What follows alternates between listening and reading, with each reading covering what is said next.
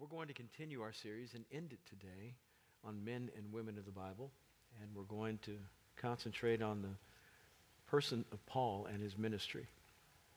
So turn with me over to 1 Timothy chapter 1, verses 12 through 17. 1 Timothy chapter 1, verses 12 through 17. The title of the message is An Apostle for All Generations, Paul. An apostle for all generations. Paul is writing to Timothy when he says, I thank Christ Jesus our Lord who has strengthened me because he considered me faithful, putting me into service. Even though I was formerly a blasphemer and a persecutor and a violent aggressor, yet I was shown mercy because I acted ignorantly in unbelief. And the grace of our Lord was more than abundant with the faith and love which are found in Christ Jesus. It is a trustworthy statement, verse 15, deserving of full acceptance that Christ Jesus came into the world to save sinners, among whom I am foremost of all.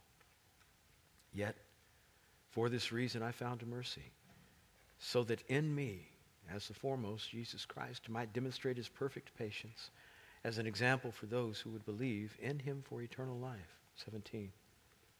Now, to the King, eternal, immortal, invisible, the only God, be honor and glory forever and ever. Amen. Lord, help us as we study your word. Regarding Paul, there are two things about which I'm going to speak to you. One, his background, which he details here. And then secondly, his theology and his practice. Under theology and practice, there will be 7 things that I concentrate on. 1, his unwavering stand to make sure that he stood on the centrality of Christ. That was the message he was going to present to everybody. That Jesus Christ should be the center of all that we do, and he's the center of all that is. 2, how important it was for us to recognize that righteousness is only attained by faith, not by doing, not by the law, but by faith. 3, the inclusion of the Gentiles. That we who do not have a Jewish heritage actually were not an afterthought of God, but we were a forethought of God. And that he wanted us in the beginning, yet he started with the Jews. And the Jews thought because he started with them, they were not only first, but only. And he never intended for his message to only be for them. 4th, he builds a church. Paul talks about the construction process and the architecture that is necessary to build a group of people that is called the church. Not just a building in which they meet, but a people. 5, he disciples people. He believes that the church ought to be built on disciples, not just church membership. 6, he is gospelly focused rather than socially focused. And yet, even though he is gospelly focused rather than socially focused, number 7, he is socially engaged. Paul gives his testimony here to Timothy. And Timothy undoubtedly knew his testimony because Timothy was his traveling companion. He had raised Timothy from a young man to be a competent minister. And as he's writing this letter to Timothy, Timothy has been left in Ephesus, a place where Paul started a church, left in Ephesus to pastor the people who are in Ephesus, of which we believe there were about 20,000. The church was fairly large. And Timothy was trying to work through all the difficulties of being a plant, meaning he was somebody who didn't help start, though he was with Paul when things began. But he was a young man at that time, and so nobody really recognized him as an authority. But now we're looking at somewhere in the neighborhood of 25 years later, where Timothy is somewhere in his late 30s, early 40s, and he is the leader of the church as set in by Paul, but there are a bunch of other people who have much more gray hair. And so he's concerned about whether he's going to be respected and heard because he's junior to the people who are the elders of the congregation. And he's giving him instruction. And though Timothy undoubtedly knew Paul's testimony, there's something about putting it in print. There's something about pen to paper or fingers to pad that allows people to feel more concrete about what has been done. And so in this passage, he goes through his testimony, Paul does, to Timothy, to let Timothy know, this is what the mercy of God looks like. Let me remind you that there was nobody who lived his life in such a way as to be probably and most likely disqualified from what I'm presently doing other than me. Nobody who would be more disqualified than me from doing what I'm doing because of the way I lived. I was an aggressor, a violent aggressor. Paul, who was Saul before his name was changed, was there at the stoning of the first martyr of the church, Stephen. Acts chapter 7. It says that the people who were the executioners that picked up the stones, and we're not talking about pebbles here, we're talking about rocks at least this big, upon which they would lift and then put them on the person's head with force until they were dead. And they couldn't do that on their own. It wasn't a lynch mob, if you will. They had to have authority given by somebody who was a representative from the government. Stoning was not a practice of the Romans because they believed in crucifixion for execution, but it was a practice of the Jews. And so there had to be a representative of Jewish government there. Saul, who would be Paul, was that representative.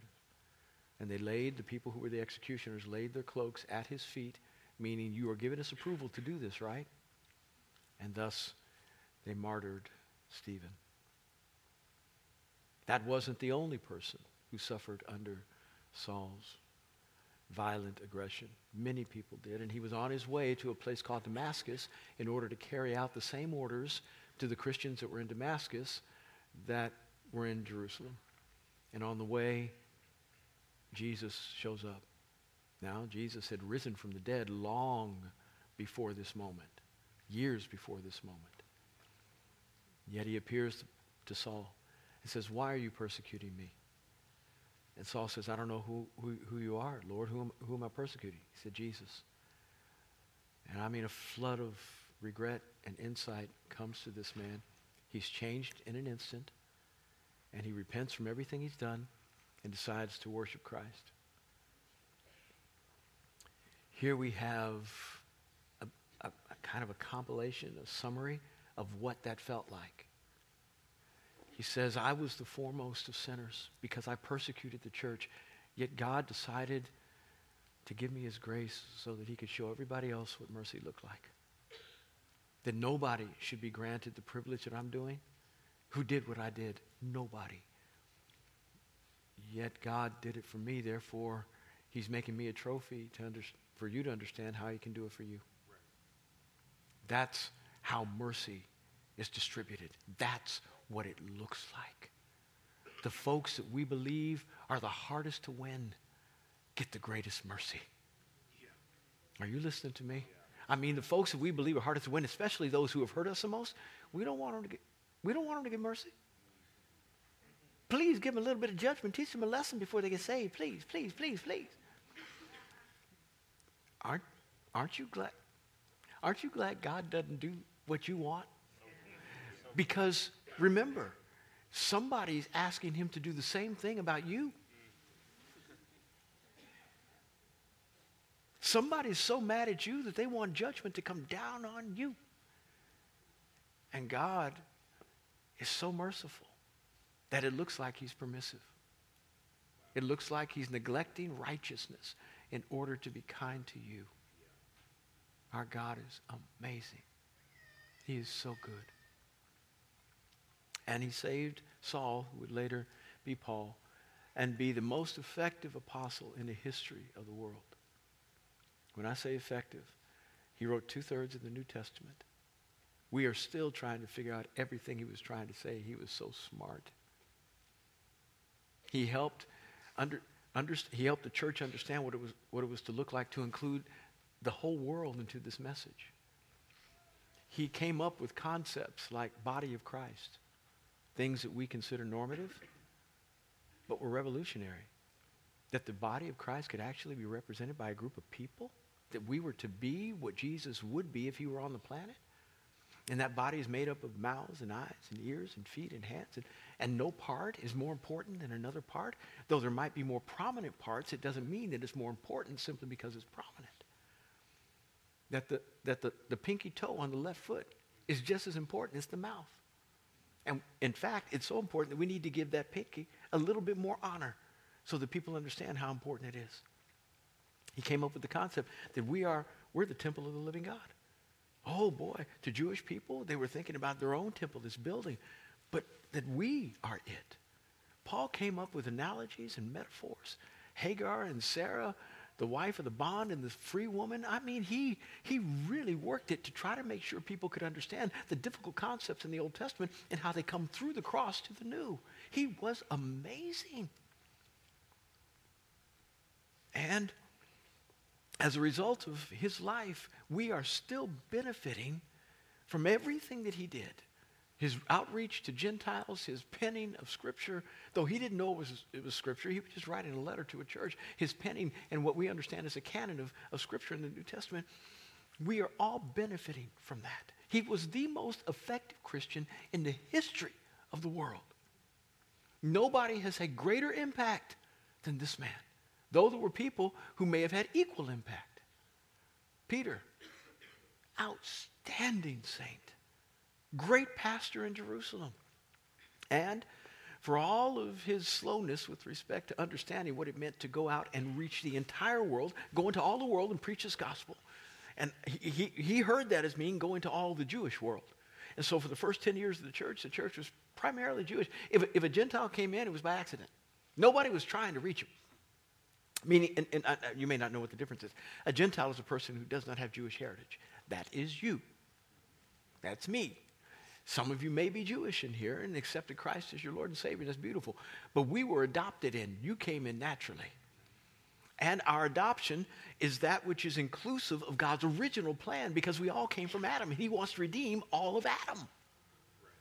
And so Paul was the guy who primarily was a spearhead on this. Yet Peter in Jerusalem got this insight about how the Gentiles needed to be included in this gospel message. And he was part of the process of helping the leaders in Jerusalem understand that the Gentiles are not an afterthought. They are God's intent. They're his focus, just like we are. And so he helped in the process. But even Peter kind of gives a nod to Paul and says in his own letter, meaning the letter that Peter wrote, that dude, when he talks, I don't even know what he's talking about. I mean, he's so smart, we're still trying to figure out what he's saying. And here we've got one of the apostles, the leader of the church, saying Paul speaks in difficult language. Nobody superseded this man in effectiveness as a Christian. And he becomes the example of anybody who's done something really horrible, that there's no sin that cannot be forgiven. Now, there's one thing that Jesus talks about in blasphemy of the Holy Spirit. But please understand, I'm dismissing that one because there are so few people who ever do that. I've only known one in 38 years. So few people. And if you've done that, you're not here. Because blasphemy of the Holy Spirit means you've rejected everything that the Holy Spirit means.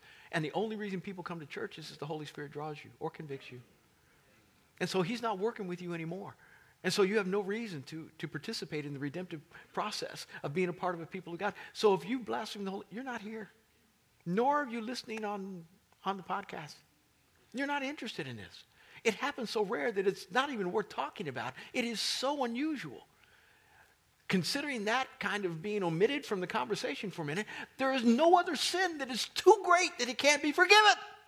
None. And we think people are really, really bad. Surely they can't get. Is Hitler in heaven? See? I don't know. But if he repented before he died, however he died, how merciful is God?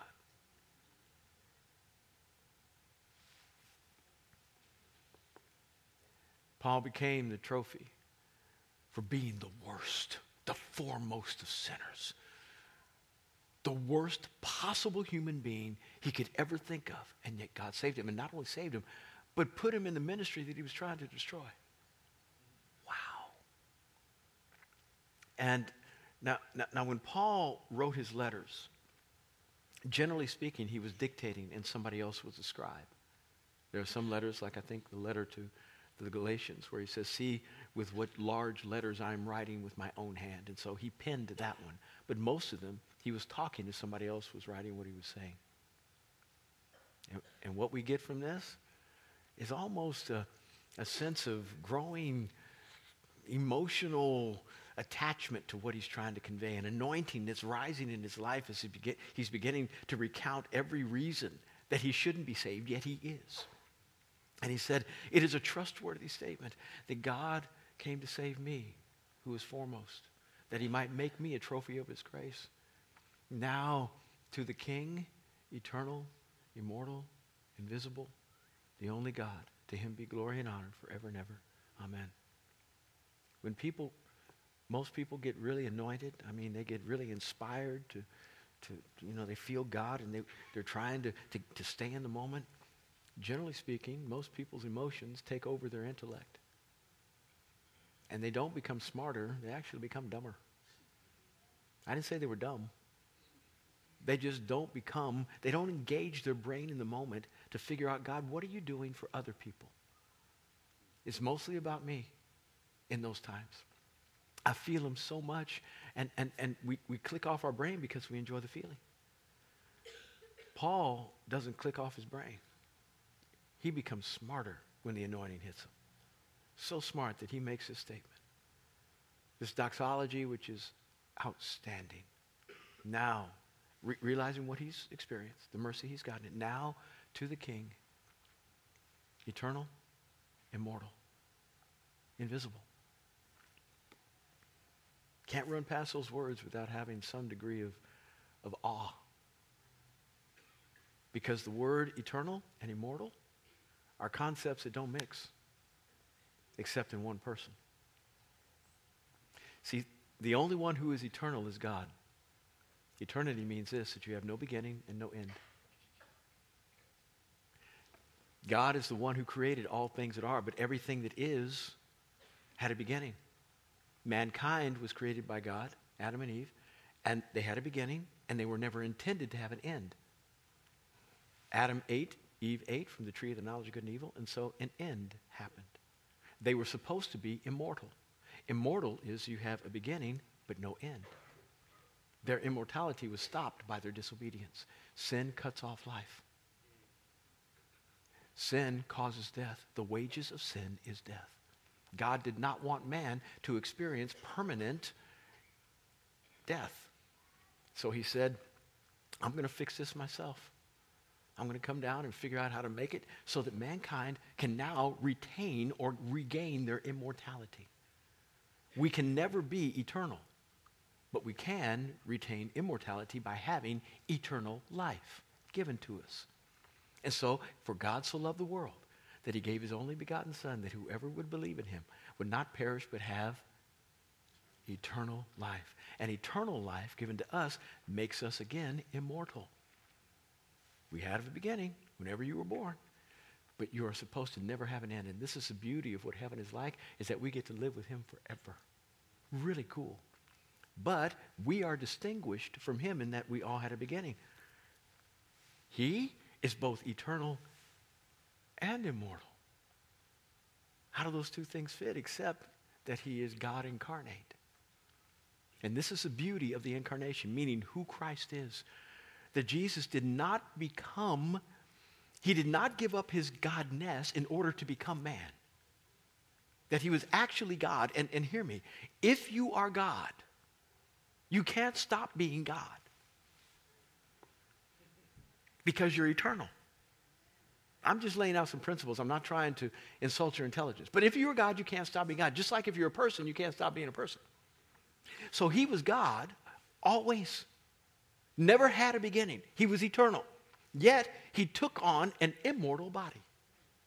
And that he entered into the earth to become a man and gave up many of the privileges of his godness without giving up the person of his godness. So he gave up the privilege of being omnipotent. He was no longer all-powerful. Now he was about as weak as you could get. Nothing more weak than a human baby needs more care than any other creature in the universe. For the longest, like 37 years.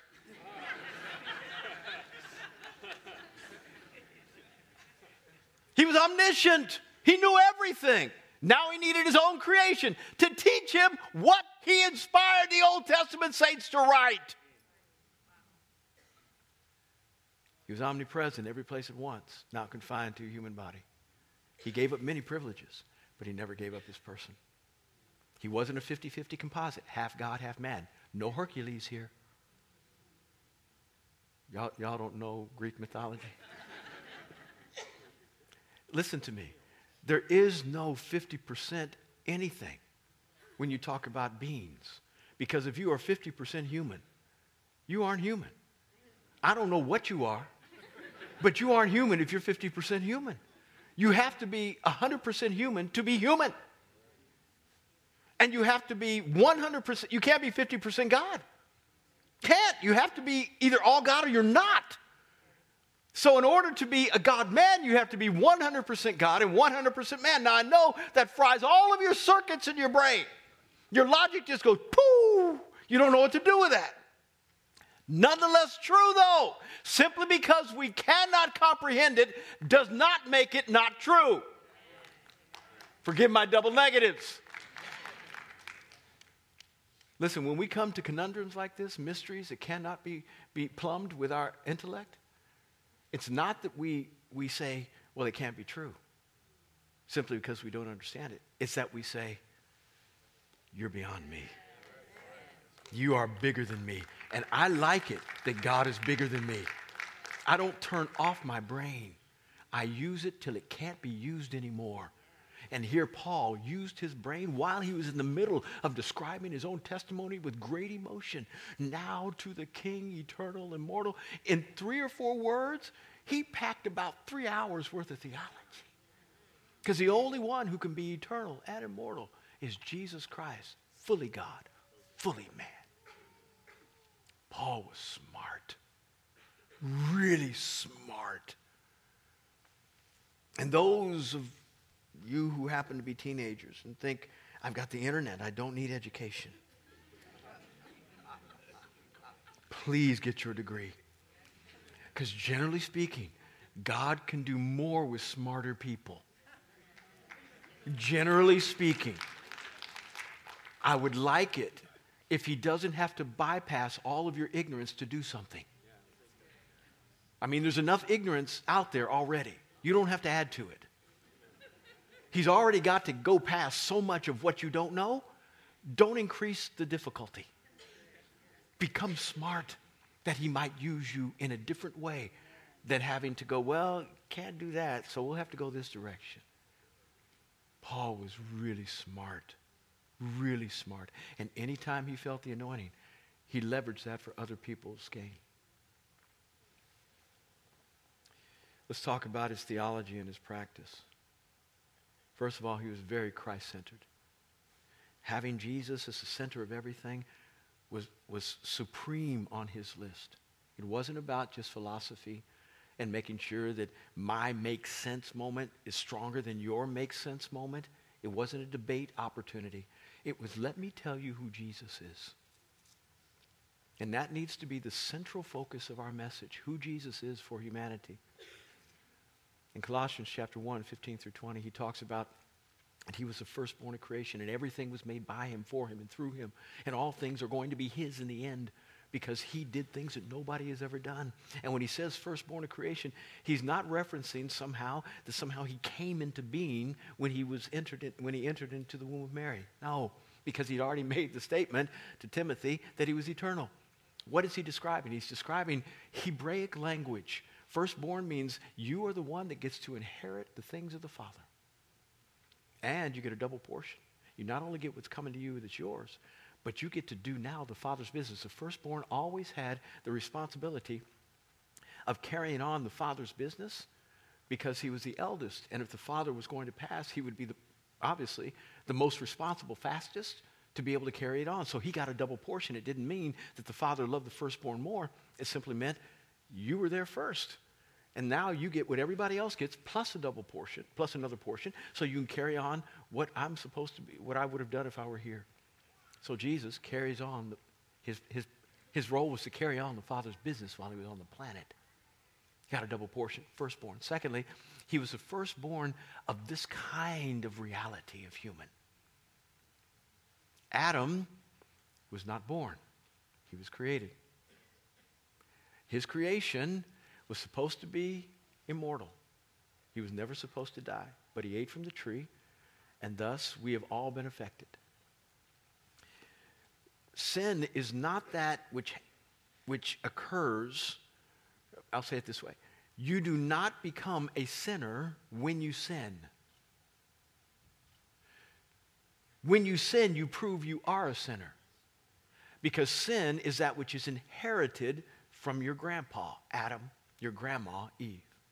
There is a bent on the inside of you that goes this direction when God is trying to take you this direction.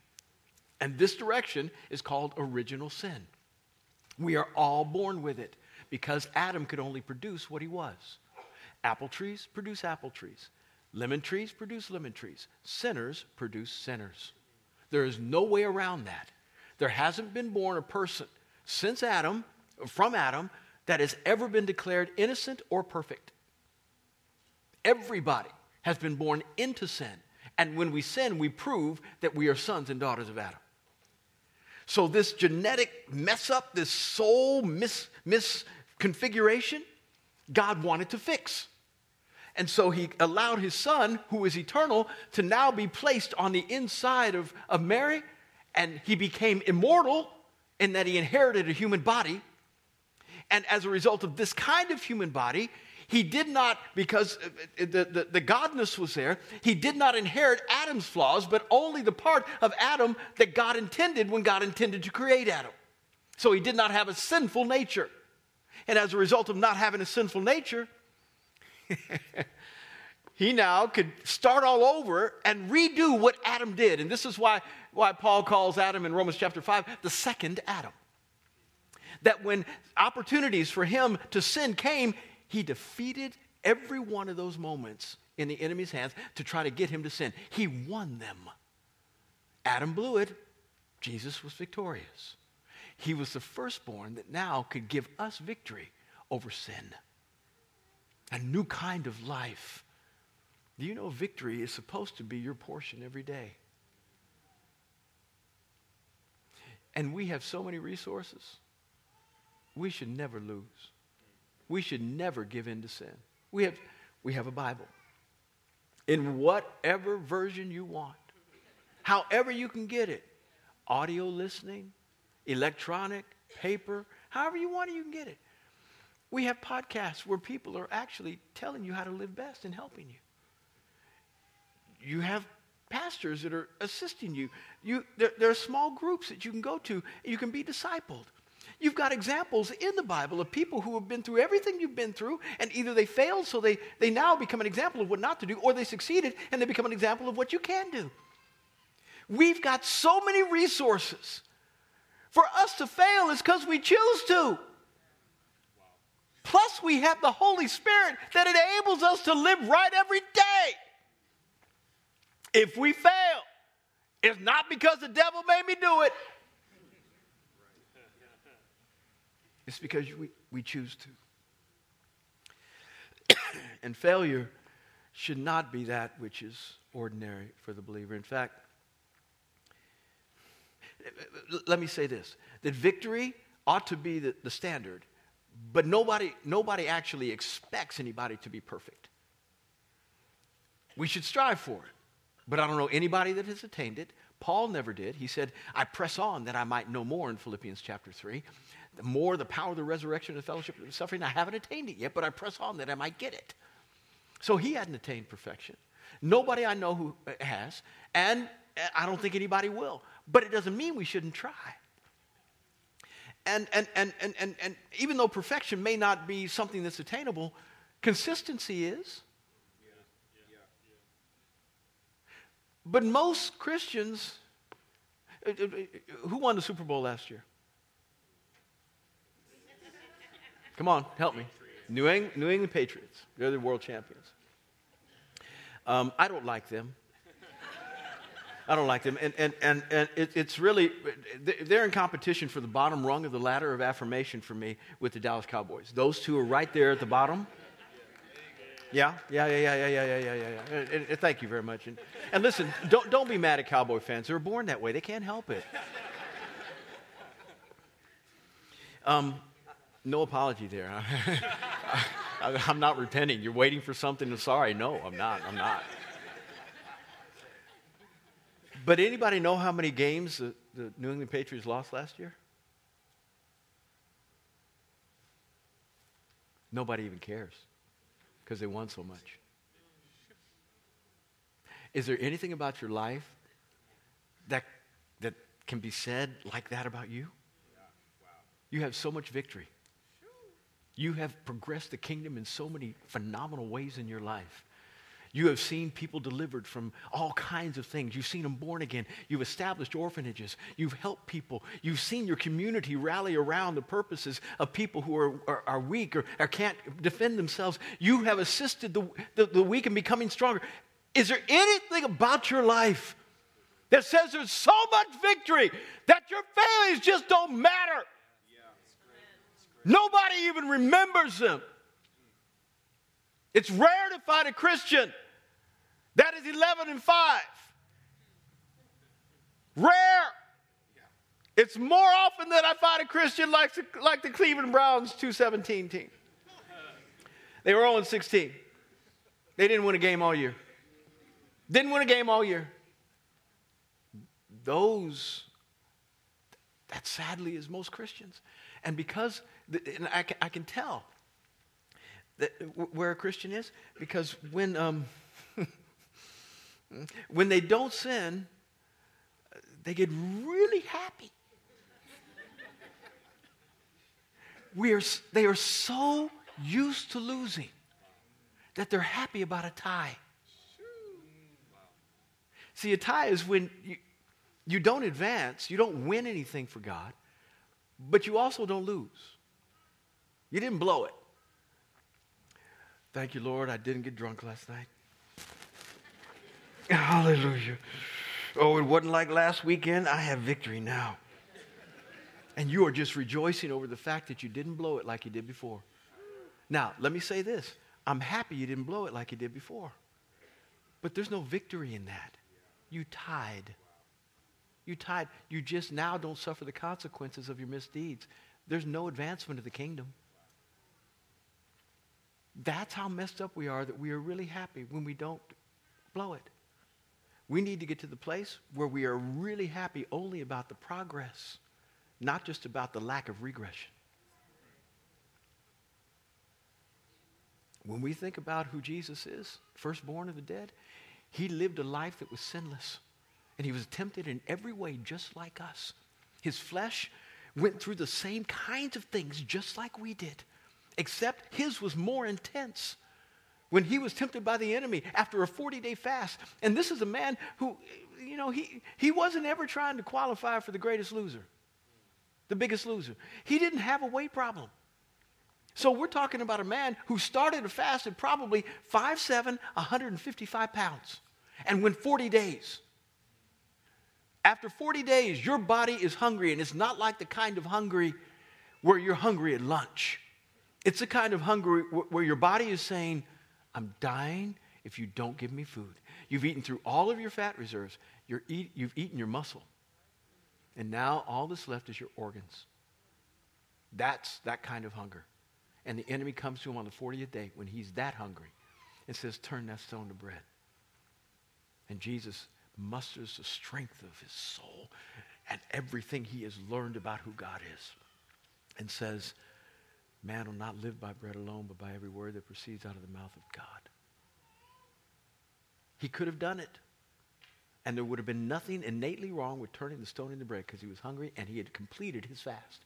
But there's a lot wrong with the place from which the inspiration comes. And he said, I'm not doing a thing you tell me to do. I only do what I see the Father do. I only follow what he says. He said no, even when he had a privilege. Wow. He then transfers that kind of firstborn victory to us. Where Adam transferred all of his problems and all of his disobedience, Jesus can transfer all of his victory to us. Firstborn that way. Paul is central in his focus about who Jesus is. And he doesn't get off that point. He just stays on it over and over and over and over and over. Secondly, with respect to theology, he's really strong in the idea of making sure that our lives are based on the righteousness that comes by faith, not by law. The law gives us two things: an understanding of what right looks like in terms of conduct, and an understanding of what wrong looks like when we disobey. It cannot justify us before God because we've done wrong, and that wrong needs to be paid for. And nothing that you do right can fix your wrongs. There's nothing you can do right to fix any of your wrongs. We would think somebody a little nuts if they knocked off a 7-Eleven on Saturday and went to the assisted living center on Sunday and said, well, this will atone for everything I did on Saturday. I'm serving these people, they need help. Judge, you'll let me off of that, won't you? Bro, you knocked off a 7-Eleven. You think doing that's going to fix that? We would think, but that's what we believe doing right is going to do for us. That if we can go ahead and do enough right, we can wipe out all of our wrongs. Can't happen. We are guilty and deserving of punishment. Paul says, I don't derive righteousness on the basis of the law. Another version of his testimony in Philippians chapter 3, where he's talking about, I was a Pharisee of Pharisees of the tribe of Benjamin. With respect to the law, I was blameless. And he wasn't talking about that he had never done anything wrong. He's saying that when I did wrong, I offered the appropriate sacrifice in order to make it right. Nobody could confuse him as being somebody who was still guilty for having done wrong. And he said, if anybody could be declared righteous on the basis of the law, it would be me, but I was not even right. I had done right, but I wasn't right. Therefore, I derive my righteousness only on the basis of faith, which is this, that Jesus Christ took my punishment. That which I rightly deserved, he took my place. And as a result of him taking my place and me then applying my faith to what he did for me, I then get his righteousness delivered to me. He makes a transference that doesn't make any sense, but I'm the beneficiary of it, and I love it. I now have been declared righteous because my sins have been atoned for by him, and that he had never sinned. Therefore, he could take all of humanity's punishment on him because he deserved no punishment. He could take ours. And as a result of taking ours, we now don't deserve any. And not only did he take our punishment, he then transferred the power of his life to us so we can live right. And in doing so, not only can we live right, we can be right. So the righteousness that we need to stand before God, because it's not enough to stand before God just being innocent. Not enough. The fact that he died for our sin now makes us innocent. But he transferred his righteousness, and this is why he had to live right for so long and develop a track record of perfect victory, because then he could transfer that to us and say, I am declaring them righteous. Not just innocent, but righteous in that they take on the life that I lived. Oh, it's powerful. Paul said, that's the righteousness by which I can be made righteous, not as a result of my deeds. That doesn't mean that we shouldn't do right. But it does mean that we as sinners are worthy of judgment, and he took it for us. Now, when it comes to the idea of doing right, it's really important that you understand how messed up we are, and sometimes we don't even know what right is unless the law tells us. Now, we understand what the Ten Commandments are because we've heard them so much, but put yourself in the position of a people coming out of Egypt that have no idea what it looks like to be a contiguous community that lives the way they should and honors God. They don't have a clue. There's a thing on the internet called Unnecessary Instructions. I downloaded it. And in these 10 unnecessary instructions, and there are many more, but they just had 10 there. One of them was on a Rowena iron. A little tag that you see on the cord said this, do not use iron with clothes on.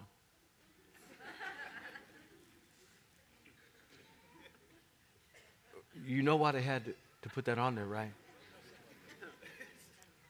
You needed to be told that? Are you kidding me? On a package of peanuts that were given to people on the plane, on the back it said, warning, contains nuts.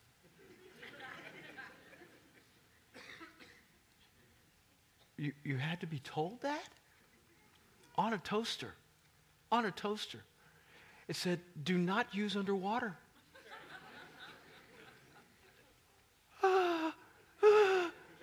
What was somebody thinking? How about this? Honor your mother and father, that your days may be long on the earth, and that it might go well with you. You got to be told that? Do not murder. You got to be told that? Do not commit adultery. You got to be told that? I venerate the Ten Commandments. They are amazing. They work for any people, at any time, at any place. But let's put it in perspective. Mankind was so messed up that we had to be given unnecessary instructions. So we can't be fixed by the law. The law simply tells us what we shouldn't do and what happens when we do it wrong and what best behavior looks like, because we can't even figure it out. Paul said, I can't be justified by it. The only way I can be justified is by faith in Christ. Thirdly, he was interested in making sure the Gentiles were included in this thing. Gentiles, if you don't know what they are people that do not have a Jewish heritage naturally. That's mostly us. There may be some wonderful Jewish believers in here, but for the most part, all of us are Gentiles. And Paul did it so well. He did it so well that now we have to figure out how to go reach the Jews. Because 99.9% of the church is Gentile. And most of the church at that time in the first century didn't think we should be included at all. It started with a Jewish group of people in Jerusalem, in the Promised Land, with a Messiah who was Jewish. And they all thought, well, this is a Jewish thing. No. That was a Jewish start, not a Jewish thing. God always thought about the entire world, for God so loved the world that he gave his only begotten Son.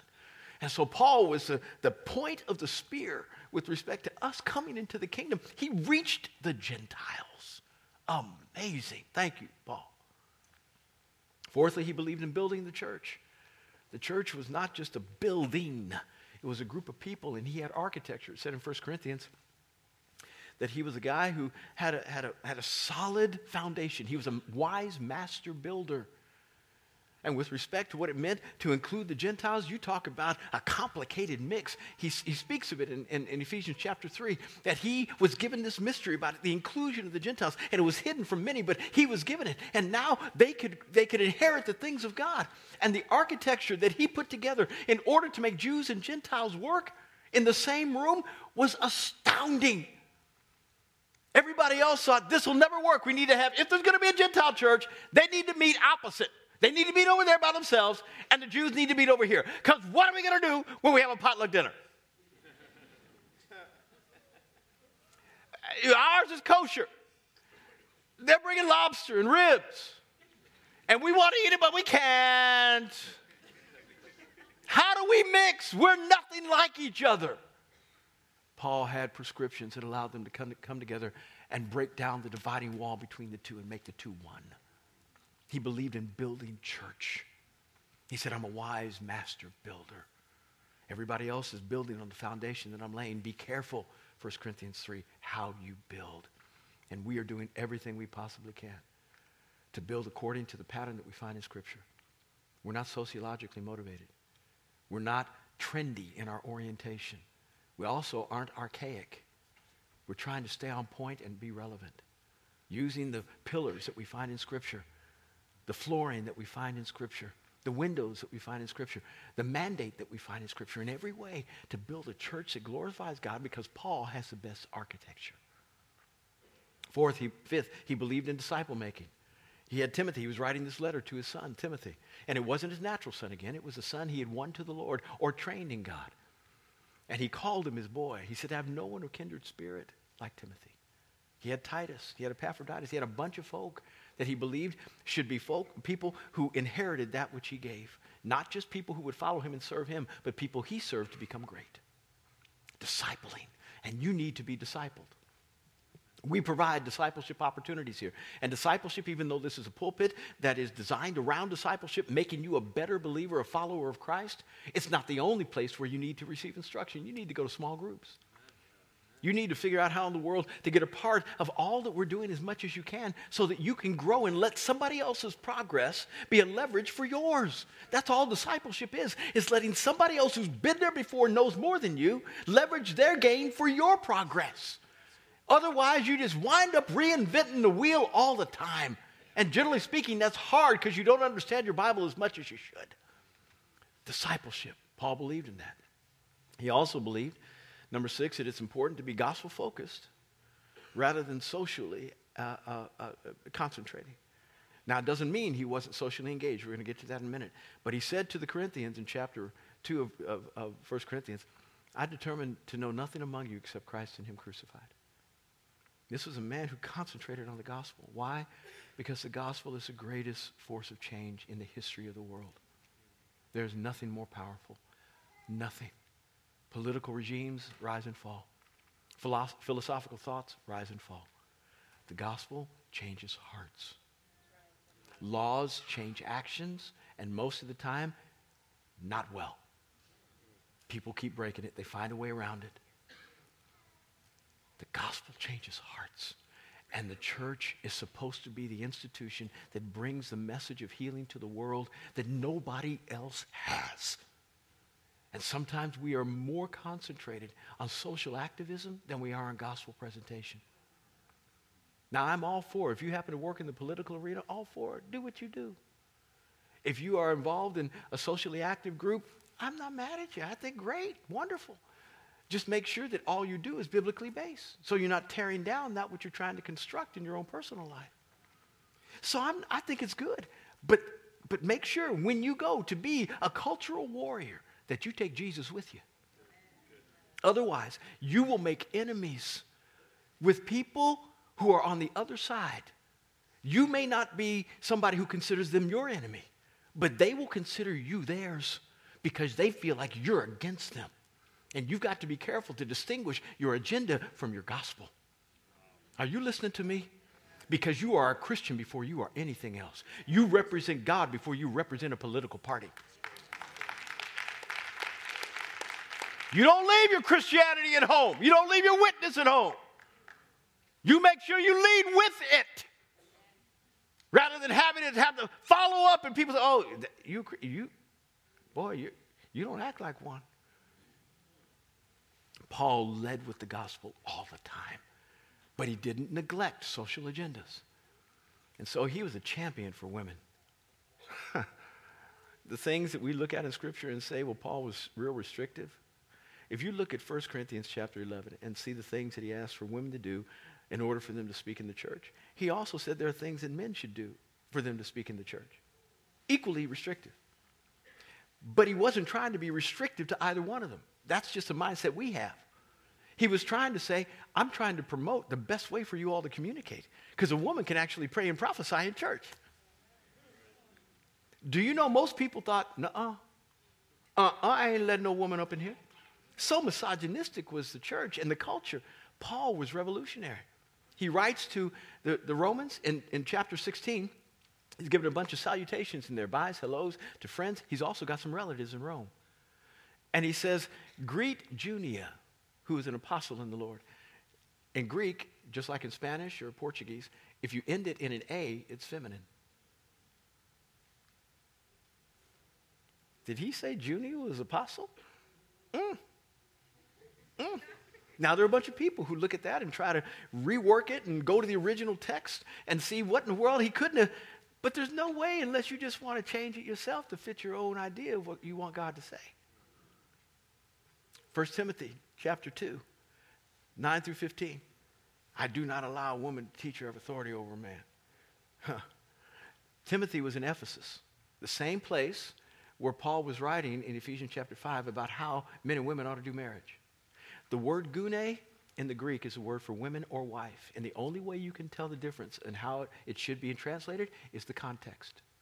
And in 1 Timothy chapter 2, when it says, I do not allow a woman to have authority or speak to a husband in a way that's disrespectful, to a man that's disrespectful, that passage, there's no reference at all to congregational meeting. None.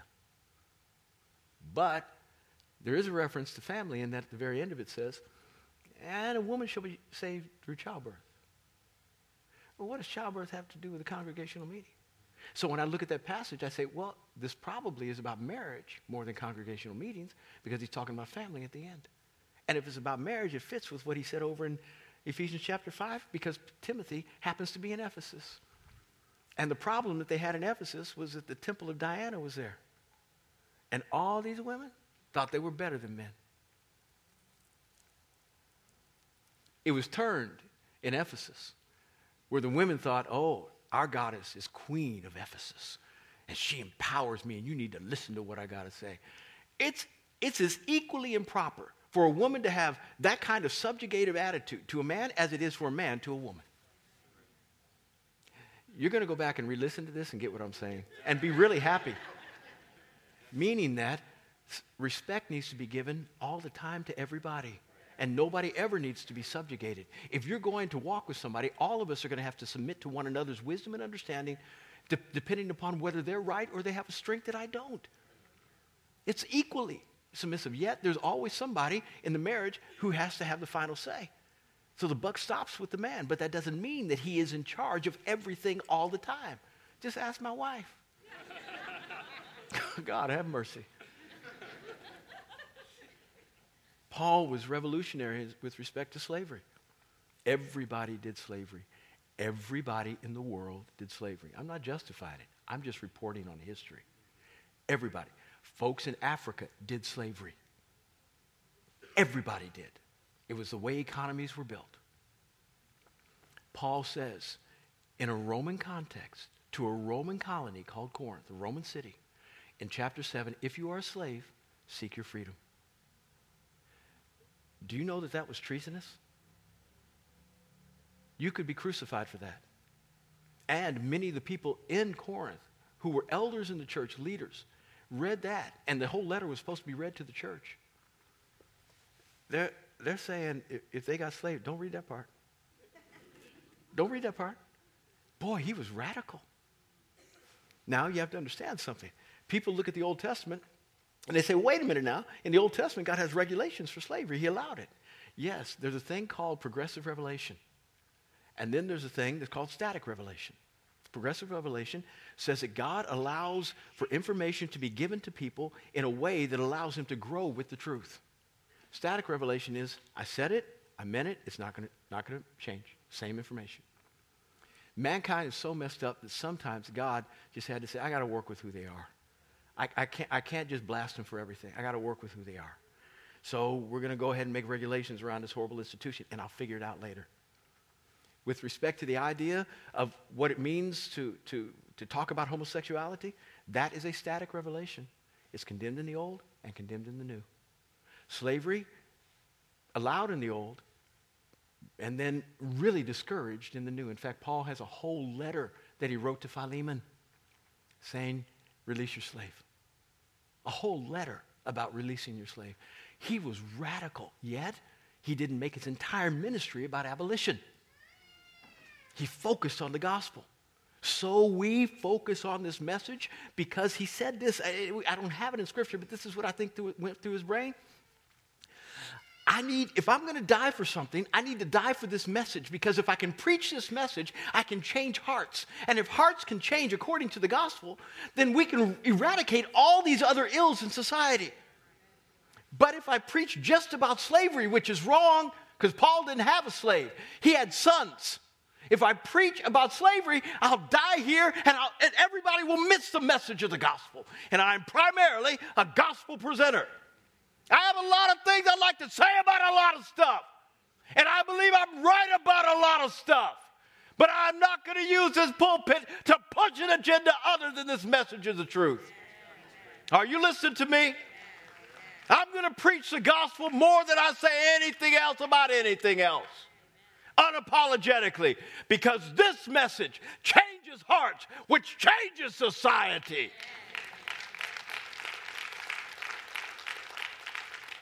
Paul was socially engaged. So we need to be.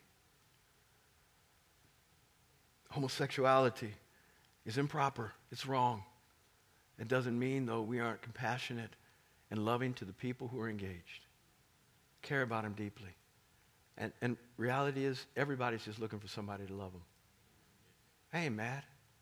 I'm not trying to say you're destroying my world, you wicked sinners. Nothing about me is like that. Say, I love you, care for you. Same-sex marriage, inappropriate, wrong. God had a man and a woman. But we've had same-sex couples in our church. Sitting for 2 years, listening to the message. We loved them, cared for them.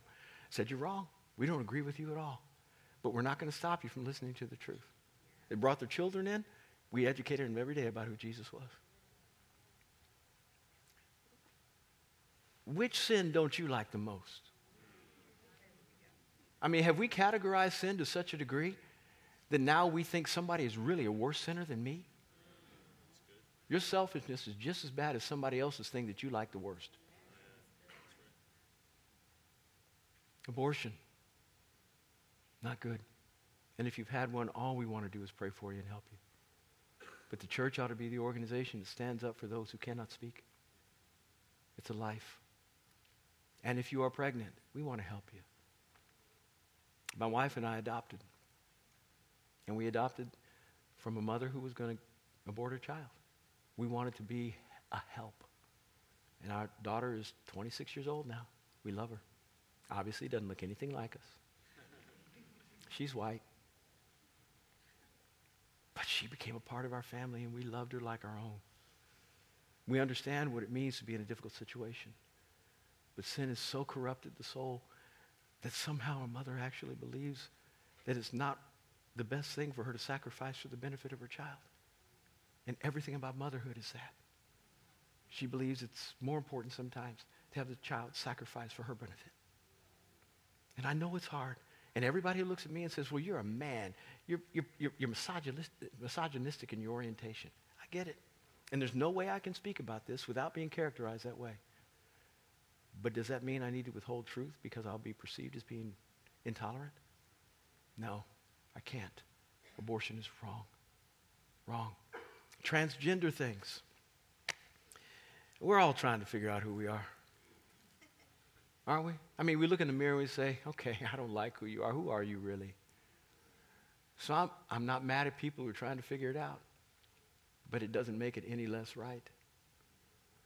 There are two genders. XX, XY. Male, female. That's it. We can make all the ones in the middle if we want and create, society does what it wants to do. But if you want to be biblical, you want to fall into place where God has set the parameters, those are it. And when he invades somebody's life for the good, he begins to develop their identity so that they can understand what their XX looks like, what it's supposed to be, and what their XY looks like and what it's supposed to be. And regardless of the changes that they put outwardly, they still have the same DNA. You can't change that. These are things that we don't need to neglect, but we don't need to use it as the thing we lead with. We lead with the gospel. So don't think I'm going to talk about this every week. We're not that church. We're the church that believes in the Bible every day, all day, but we believe that the gospel ought to lead that which we say on a regular basis. And we are not going to back off from that, even though there may be a social issue that comes to the fore every week. You're still going to hear the good message that Jesus Christ gave here about what it means to repent and give your life to Christ.